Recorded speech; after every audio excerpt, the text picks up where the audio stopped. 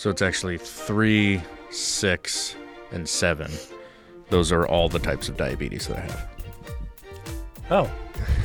Welcome to the Video Reformation Podcast. I'm Ben Oliver. I'm Justin Plant.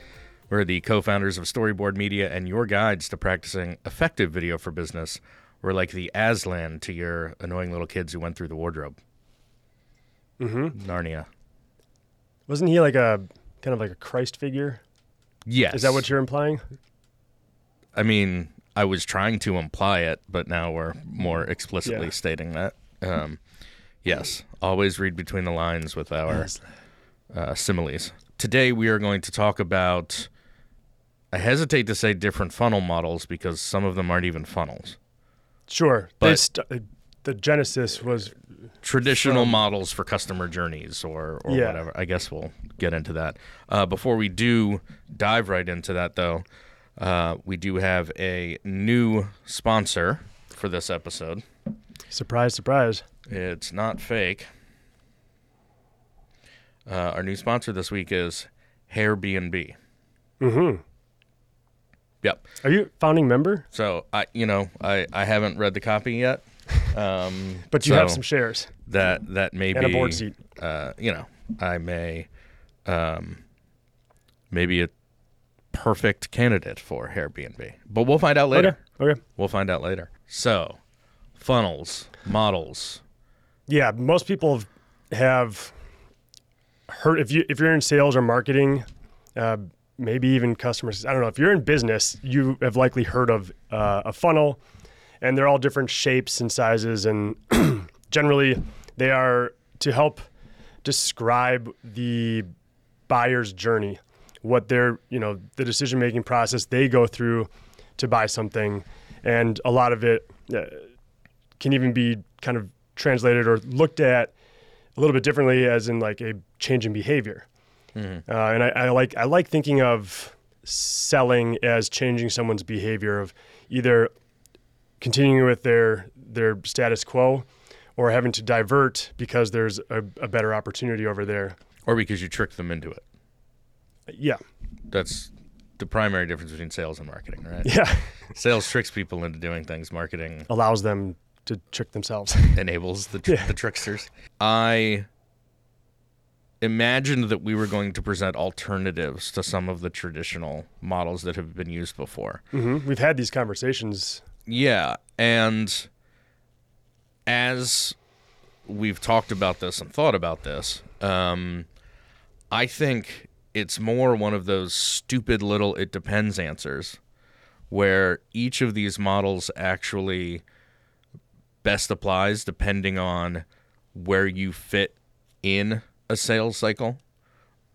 Are we talking about modeling a buyer's journey, or are we talking about a map to a diagram to map content to? Yeah, I think it's been perverted in that direction. Like, all right, so at the top of our funnel, we're going to have this blog post or a bunch of blog posts, and it's going to drive traffic to this and so on. It is about the change in behavior from a buyer's perspective. It's their change in behavior, not what you're doing. Because these things existed. Buyer's journeys existed before content marketing did. Sure. And I think HubSpot is probably, do I want to say to blame? HubSpot is largely responsible for the adoption of the funnel methodology in terms of generating content. Really? Because wasn't it in Glengarry Glen Ross? I feel like it was one of the things he drew on the chalkboard. Yeah, but that was more decision changing. What so many people today picture when they think about a funnel is that 4-step HubSpot funnel that is, awareness, consideration, decision, purchase, whatever those steps are. Right, because that's another thing, is everybody kind of has a different name for each of those steps in that process. Which I think is appropriate. Yes, absolutely. Yeah. They were kind of motivated by showing the opportunities for marketers to create content as content marketing was becoming king. Yeah. But like you said, this decision change process has been around, I mean, probably forever. But even the Glengarry Glen Ross version, right? AIDA. What are they? Attention, interest, desire, action. I can just right off the top of my head there. Yeah. AIDA. It's about, fundamentally, all of these models are about getting someone furthest from a purchase to, like, through that purchase. From a point of where they don't know either that a problem exists. Right. Or they don't know that a brand exists. That a solution, yeah. Much less a solution. And these funnels can be applied to simply to awareness, right? To how do we make people aware of our brand, like you were saying, as a brand manager, that may be your job, is to just make sure that people think of your brand and know your brand. Yeah. And then what gets interesting is when HubSpot then a couple years ago says, you know what? The funnel isn't right. Fuck that.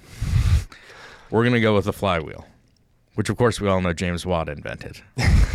I think that's almost the point where it was just this, it was the people who had popularized the modern version of this funnel saying, you know what, this isn't right. But when you put the two side by side, I feel like the flywheel is just missing some things. I don't think the flywheel is the next evolution of funnel the way that they positioned it when they announced that. I think I like the flywheel model in the sense that a lot of companies' revenue, especially B2B revenue models today, are subscription based, and you want to continue that momentum and inertia, and not just keeping them as a customer, but growing that account and building that momentum as it rolls. That flywheel rolls. I can see it now. We're actually going to end up building a Rube Goldberg machine of funnels in this episode is what's going to happen. Because to me, that makes sense when you're on a micro level and you're talking about one existing customer or one prospect who actually does become a customer and then is delighted by customer service. And either there's an upsell opportunity generated, or there's an advocacy opportunity, or referral, or word of mouth, or net promoter score, or whatever that customer service part is. But then the idea is that then that person then goes back into some kind of because it's cyclical, that one person even is being sold something over and over again. Well, I think, it's like a nurturing model. And I think that promoting the flywheel as the new funnel only goes to help HubSpot as a marketing automation. So you have to look at it through that lens. Yes, that was between the lines there too. But if we back up to the funnel, one of the two key things that I like about the traditional. Did I say that? Traditional? Almost. Yeah, almost. I think I missed the A in the beginning there. Yeah. The traditional. You don't really need the vowels. No. According to a lot of brands these days. Yeah, according to Wordle. That's too soon? No, it has two vowels in it. Two things that I really like about the traditional funnel model, especially when it's represented like this, right? Is part of that is that you're talking, it's if the flywheel is a micro view, the traditional funnel is a very macro view. If you look at all of the potential prospects that are out there, whatever it is that you're selling, there are a finite number of potential people who could buy what you're looking for. So all of those people, you'd like to get into that awareness band at the top, which is the widest band. But part of what the funnel model teaches or reinforces or whatever it is that audience necessarily actually narrows down as you get closer, because there are people who are then no longer a fit for your product or service. So if you look at it as a marketer or a salesperson saying, I want to go from this broadest piece of all of these potential prospects and then use this process as I better educate people, better inform people, give them the information they need to consider, decide, whatever, I then get down to the best fits for my product, right, or service. And I feel like that is, and then the other thing with that too is when it is positioned like this, there is that kind of force of gravity, right? There is that, like when you think about something actually going through a funnel, it's going down from the wide part into the small part. Yep. And so even just being positioned that way on a slide deck, it gives this sort of like, it's not an unaided momentum because it's but it gives that prospect kind of that pull toward getting closer, as if them going through that journey is just going to get that closer, and you don't have to. I don't exactly know where my thought is there now that I think about it, but there's something other than you as a marketer just pushing them through that funnel. Well, they have needs. That's getting them closer to, they have needs, and you're trying to solve that the best you can. And that's what the content is all about. I'm curious what you think about that traditional funnel model. Just in case, whoever's listening, if anyone's listening, we're going to get to some other weird, interesting We don't theory. Release these publicly, do we? It's just for our employees, and half of them are in here. This is a live show. We are going to get to several other theories of funnels. But right now we're just kind of breaking down the current traditional funnel. What do you think about that traditional, or how, I guess maybe we are getting into a theoretical funnel here, for ABM, account-based marketing? So let's say you're selling, and I know we're usually B2B, but the first thing that comes to mind is like, I sell to state government officials, but they don't come about every day, So you've got new businesses starting up every day in various industries, but there's only 50-ish states. Sure. So what happens as people fall out? Is there some sort of like, weird jet stream thing? Like, I'm just curious what that might look like, and how ABM marketers draw their funnel, or they draw their buyers' decision-making process. Yeah, I think the way that, was it Terminus? Is that what they're called? One of the early advocates of ABM, they've always kind of drawn it as an upside-down funnel, haven't they? Yeah, that's right. So we didn't get that one on here. No, that's right. It's right there. So they start Come back for part 2. with I don't know.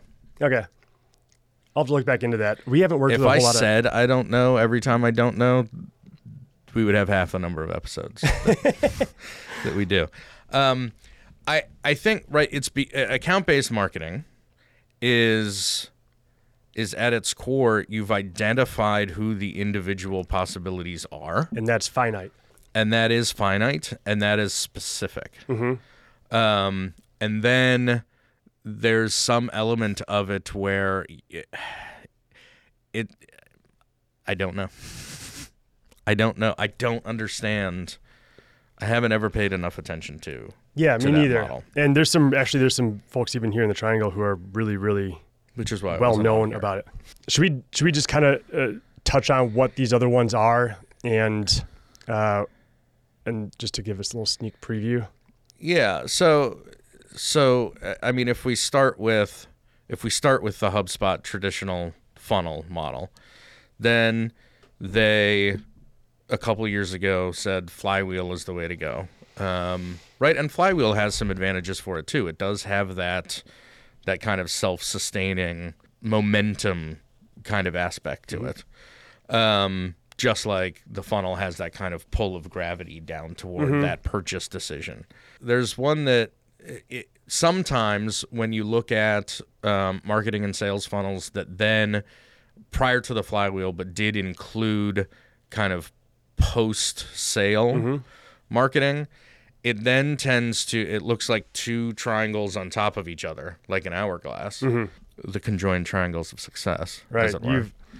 Yeah, that was Jack Barker, from the CEO of Pied Piper. Yes.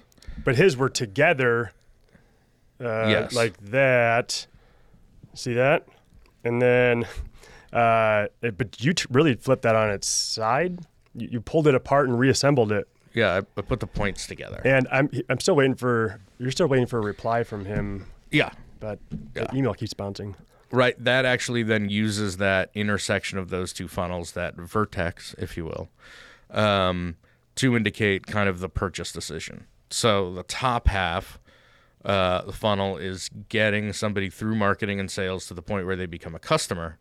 And then how do you leverage that customer for loyalty, advocacy, etc., and growth, upsell, repeat purchases, exactly. Land and expand, referrals, word of mouth.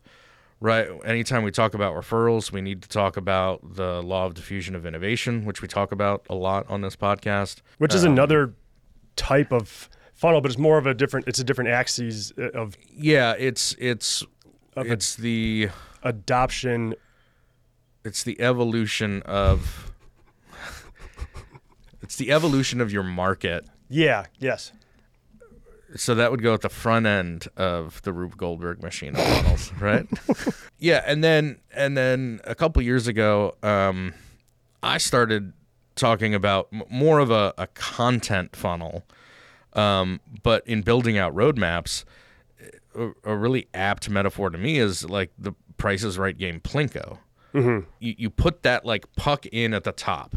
So to me, it's another micro level content funnel where you drop someone into that, and the gravity is kind of pulling them closer to that buying decision, right? Always closer to purchase. It is in Plinko. In reality, the buying process sometimes. Well, yeah, but that's the thing about Plinko is like sometimes they're like the physics work where even though gravity's pulling it down, it then bounces off of one of those little peg things, and it can move laterally. Because as a buyer is searching for a solution, they think they're headed here, and then all of a sudden they see something, and now they're way over here. Well, and I also like to so as they learn more. In fact, specifically, it's probably the most apt model for the self-educational buyer's journey, which is now kind of the prevalent buyer's journey, at least in B2B, is somebody, basically, I think the way that they say it is they get 85% of the way through the process before they're willing to engage with sales. To me, it's actually then creating those pegs or those slots in the content that you create, whether that's ebooks, blogs, videos, whatever it may be, because you can kind of direct them certain ways, but then depending on what that individual needs based on their pain points, their problems, their solutions, they're going to be drawn to other things. And you almost have to just create this library of content that can help educate and better inform those prospects, because you don't have the advantage of a salesperson right then, right? You're leaving it to your buyer, which I don't think a lot of marketers would trust the buyer to take the right journey. So you almost have to just put so much stuff out there that as they bounce around from place to place, you're at least putting something there where they land next. See, that seems like a realistic visualization of a modern buying process. It does. But it's incredibly frustrating for marketers and salespeople. Yes. As people change their mind, there's like whiplash, you're just getting, you don't feel it as much as the buyer because you're delaying your decision and that behavior change, which is oftentimes gratifying to not have to make that commitment. But as a marketer, how do you make a call to action if you don't know, you want them to go down, but they see something that makes them want to go that way?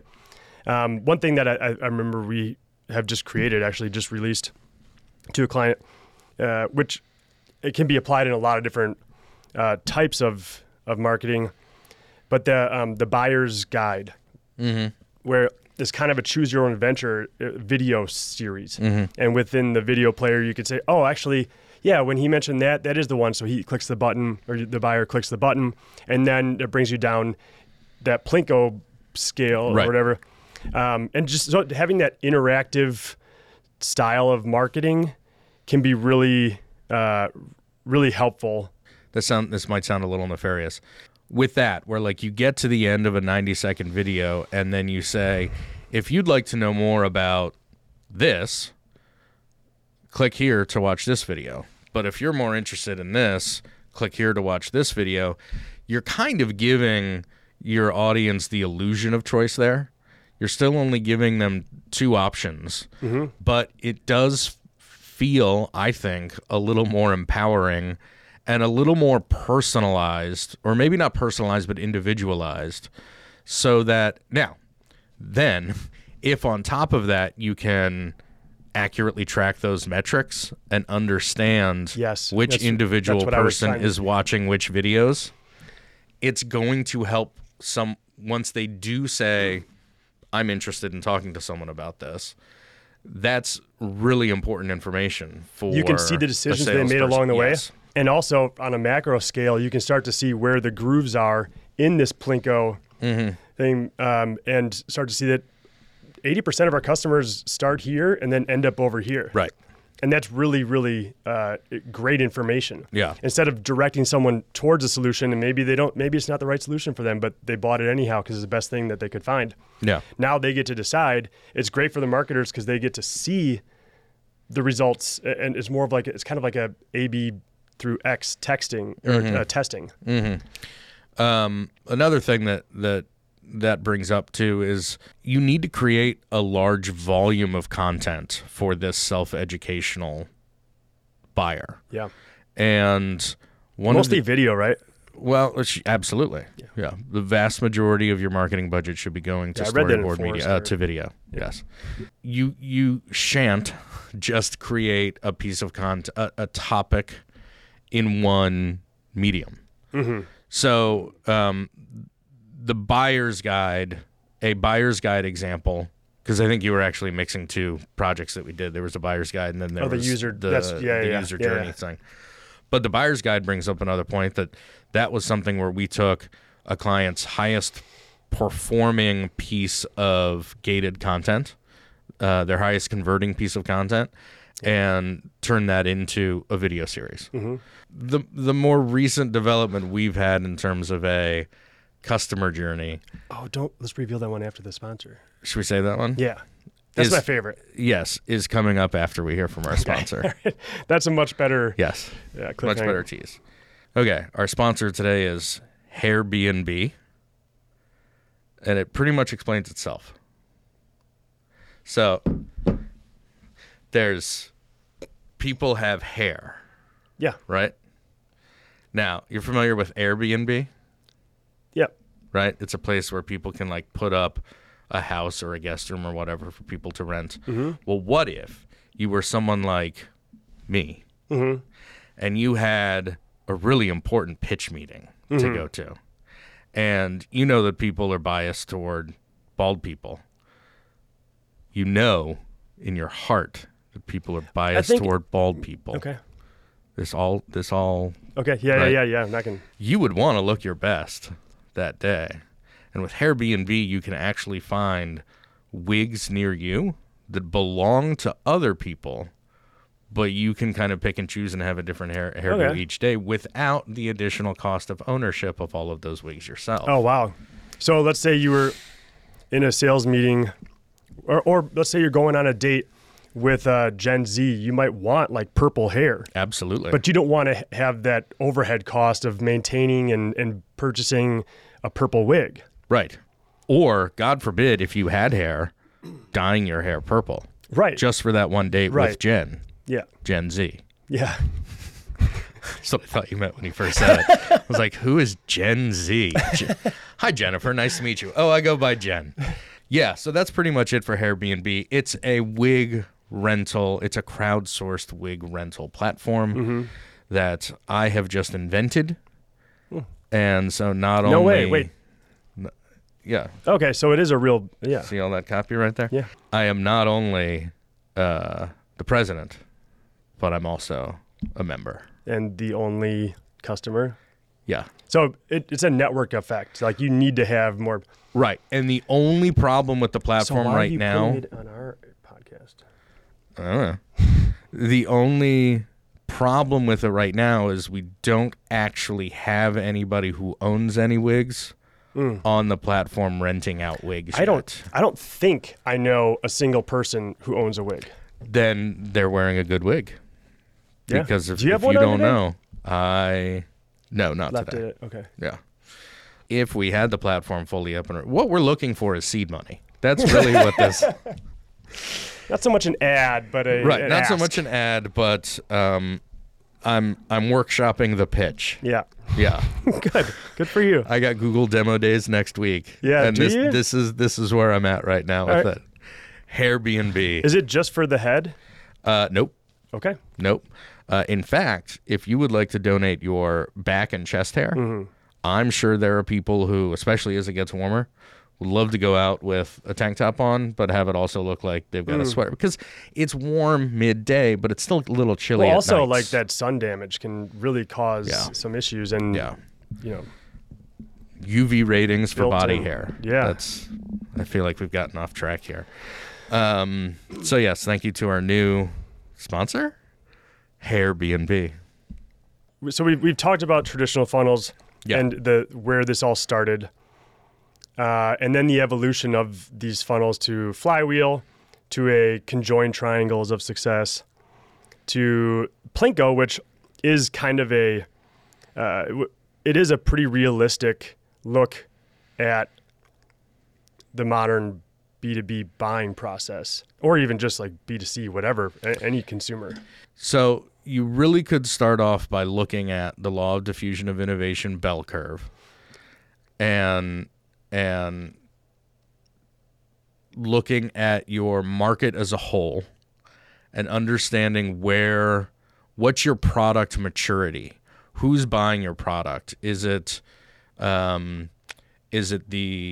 early adopters, early majority, late majority? So that is a great thing to bring up. Thank you. Is that I Good. was going to let Let's you ramble talk about that more. Is your funnels, your funnel for your buyers will evolve over time. Yes. And the way that people buy and consume your product or your service changes as your product and service matures. People will buy differently. Right. And they need different things. As you go from left to right on that bell curve, your buyers are willing to take less risk, but the ones who are willing to take the risk are the ones who help you develop it for a broader audience too. They're the ones who are willing to say, I want on this because it looks interesting. Mm-hmm. This looks ahead of the curve. This looks bleeding edge. Like, I want to be a part of this on the ground floor.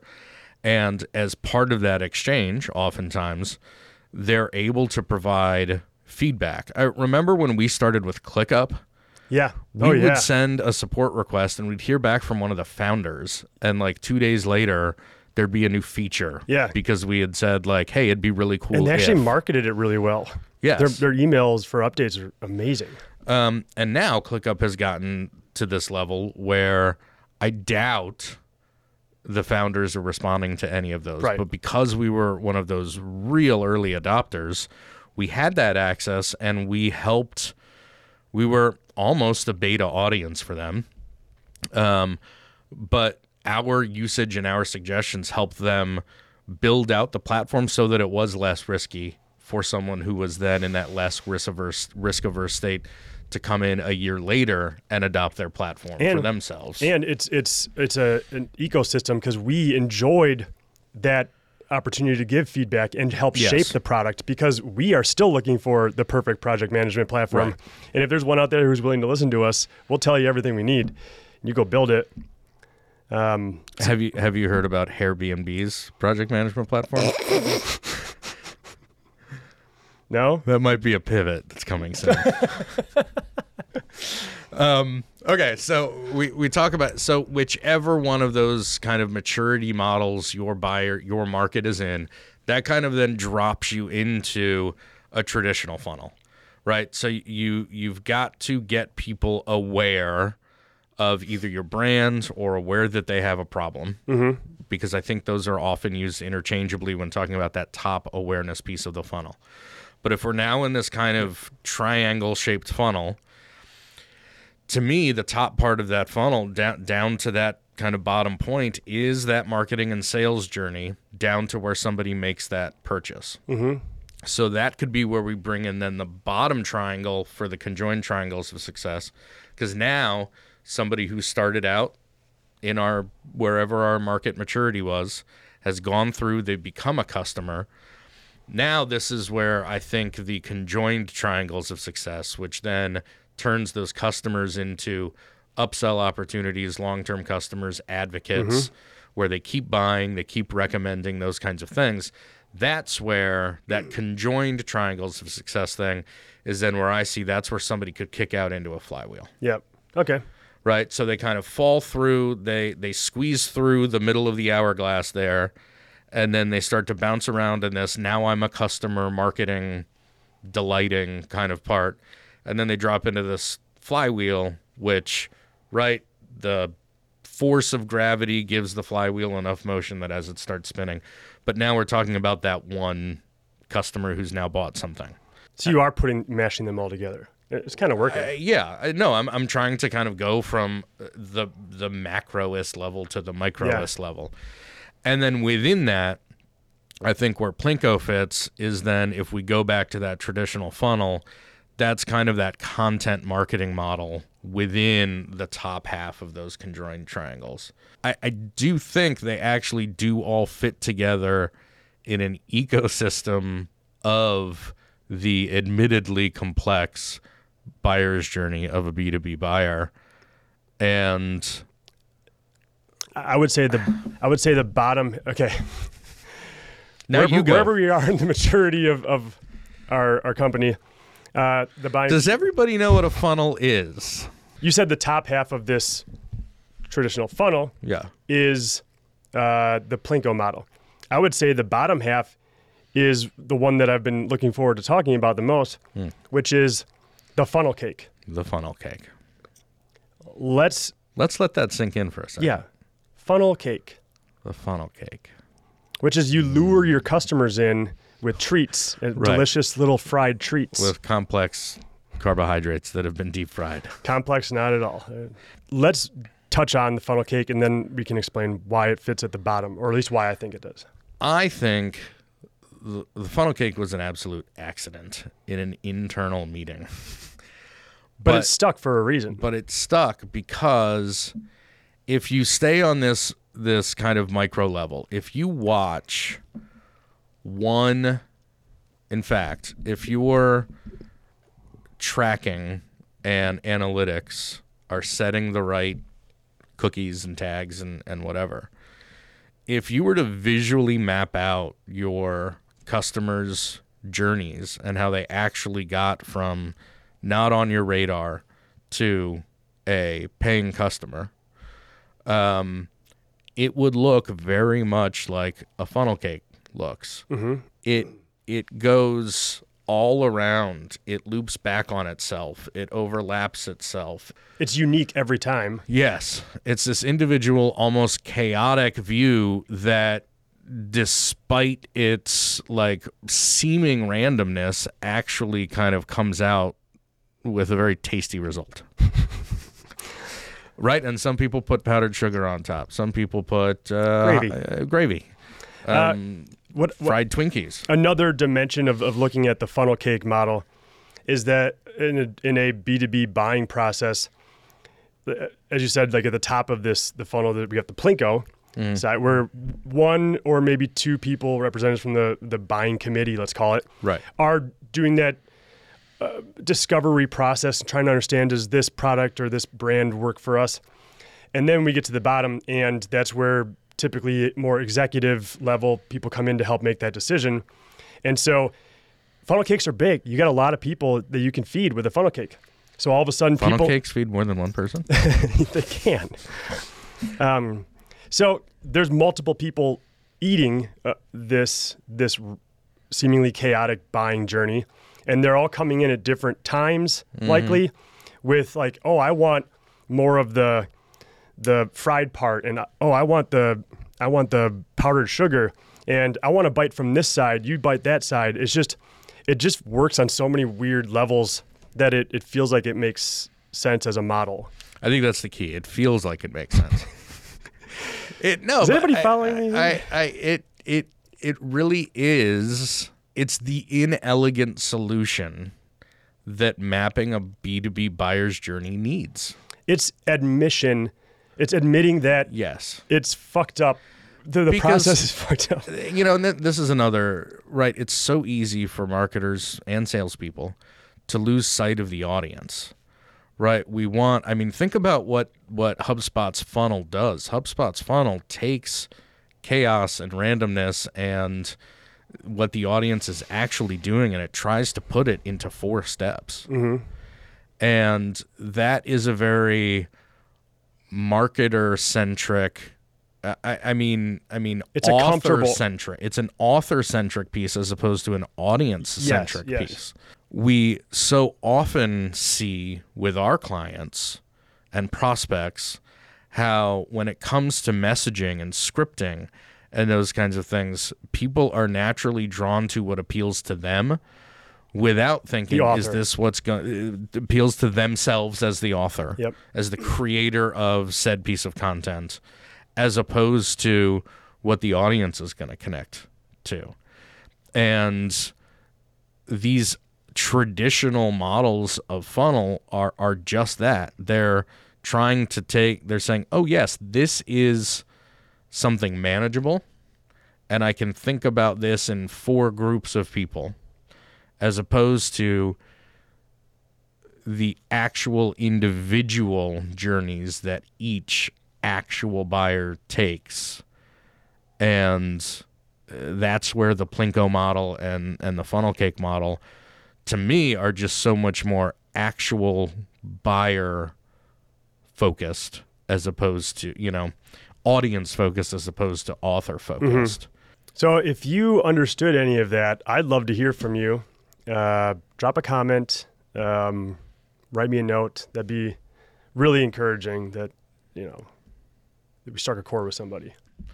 What else did we want to talk about with funnel models? You mentioned bringing up the manifesto is basically built in part because of this complicated buyer's journey. Yeah, I think B2B video is intended to assist in that buying process.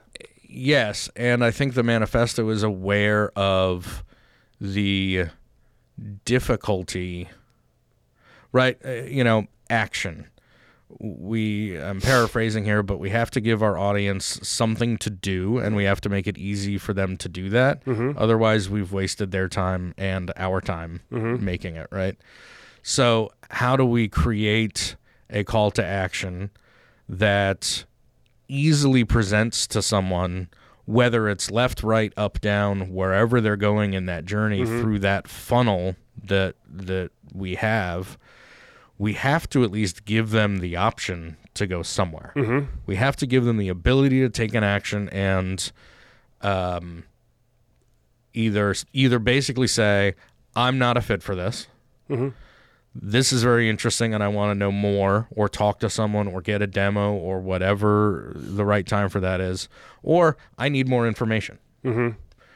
And if you think about calls to action in those 3 categories, right, you're saving your sales team time with unqualified leads by getting rid of the people who don't qualify or it's not a fit for. So there's value there. For the people who you've given enough information to go ahead and take that next big step, which is actually engage a person to sell to them, that's a key moment. And for the people who just need more information, you need to, like we talked about, you have to create all of this content in all of these different formats so that they can figure out for themselves whether they're a fit or not, when and get to that point, right? Because you've got to. I don't hear enough in this kind of self-educational buyer's journey. I don't hear enough talk about just different personality types.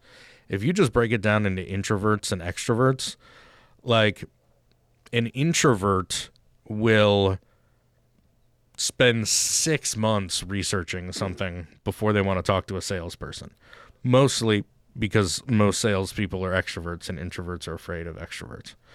But an extrovert is the kind of person who just wants to talk, which is why this works. Right. As I cower in fear over here waiting for you to admonish me. Extroverts just want to hop on the phone and like hammer it out, right? Let's just talk about this. And so you've got both types who are maybe even equally qualified prospects of yours. You've got to allow for the person who's going to spend 6 months researching on their own until they're like, all right, well, I can't learn anything more and this feels like a good fit, I might as well talk to someone, to the like, I don't know anything and I just want someone in sales to tell me everything now. And then everybody in between. And that's why we need to create this content that not only drives people closer, but is delivered in multiple ways, because then you've also got learning styles and time. And is somebody going to read a 27-page PDF, or are they going to watch a 3-video series of 2 minute videos each? Some people are going to want to read a 27-page PDF, and some people are going to want to watch the videos. But like, that's why. That's the integrate. Yes, that's where I was going with that. Welcome. Right, because our video content doesn't live in a vacuum. It's aware of and works with the other content that we have. And we also briefly touched on integrating with platforms too. If you've got the analytic tracking information about an individual prospect, that can help you lead score to identify how qualified an MQL is, or elevate them from an MQL to an SQL. It can also be really interesting information for a salesperson to have going into that first conversation, is to know what topics, what features, whatever are the things that they have consumed the most, so that you can tailor your conversation as a salesperson to those things, or at least anticipate that they're going to want to, that those are the things that they're most engaged with. And again, if you're, that's a really good point. And if you're tracking all that as well, you start to see how people are buying. You can start to draw a more legitimate, instead of theorizing the everything, at least this moment in your company or product or market maturity, you've got a good sense of what it is. And then you jump to the next level of maturity and it's all over again. Justin, before we wrap up, we didn't talk about Prochaska's transtheoretical model of change. I know, I tried to skip right over that. I love that. I love that model. I just like saying Prochaska, honestly. And transtheoretical. Yes. And we might as well throw in model of change while we're at it. It's all fun to say. But that's more of the behavior or adoption of a behavior, a new behavior. Right, which is where all of this started. What I like about that one is that it does acknowledge a moment after the sale or the behavior change of relapse, going back. And then you have to re-enter that cycle. So I like that they acknowledge that there's a relapse moment. Okay, so quick recap. Funnel cake. Yeah, funnel cake was the big winner today. Yeah.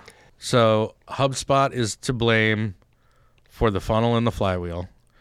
Silicon Valley's Pied Piper is to blame for the conjoined triangles of success. The Price is Right is to blame for Plinko. And the circus carnies are responsible for funnel cake. Smell like cabbage. And if you understand that, then you probably should host an episode of this podcast. This podcast being the Video Reformation Podcast, and we thank all of you for sticking with us as we very much bounced around like we were making our own funnel cake on this one. Yeah, it was a delight. But yes, a hearty discussion of buyer's journey models and their implicit advantages and disadvantages. And the admission that it's all kind of fucked up and nobody really knows. Yeah, you're trying to put order to chaos, which is always a fool's errand to some extent. So just give up now. Yeah. Quit your job. Everybody's doing it. Quit your job. And on a high note.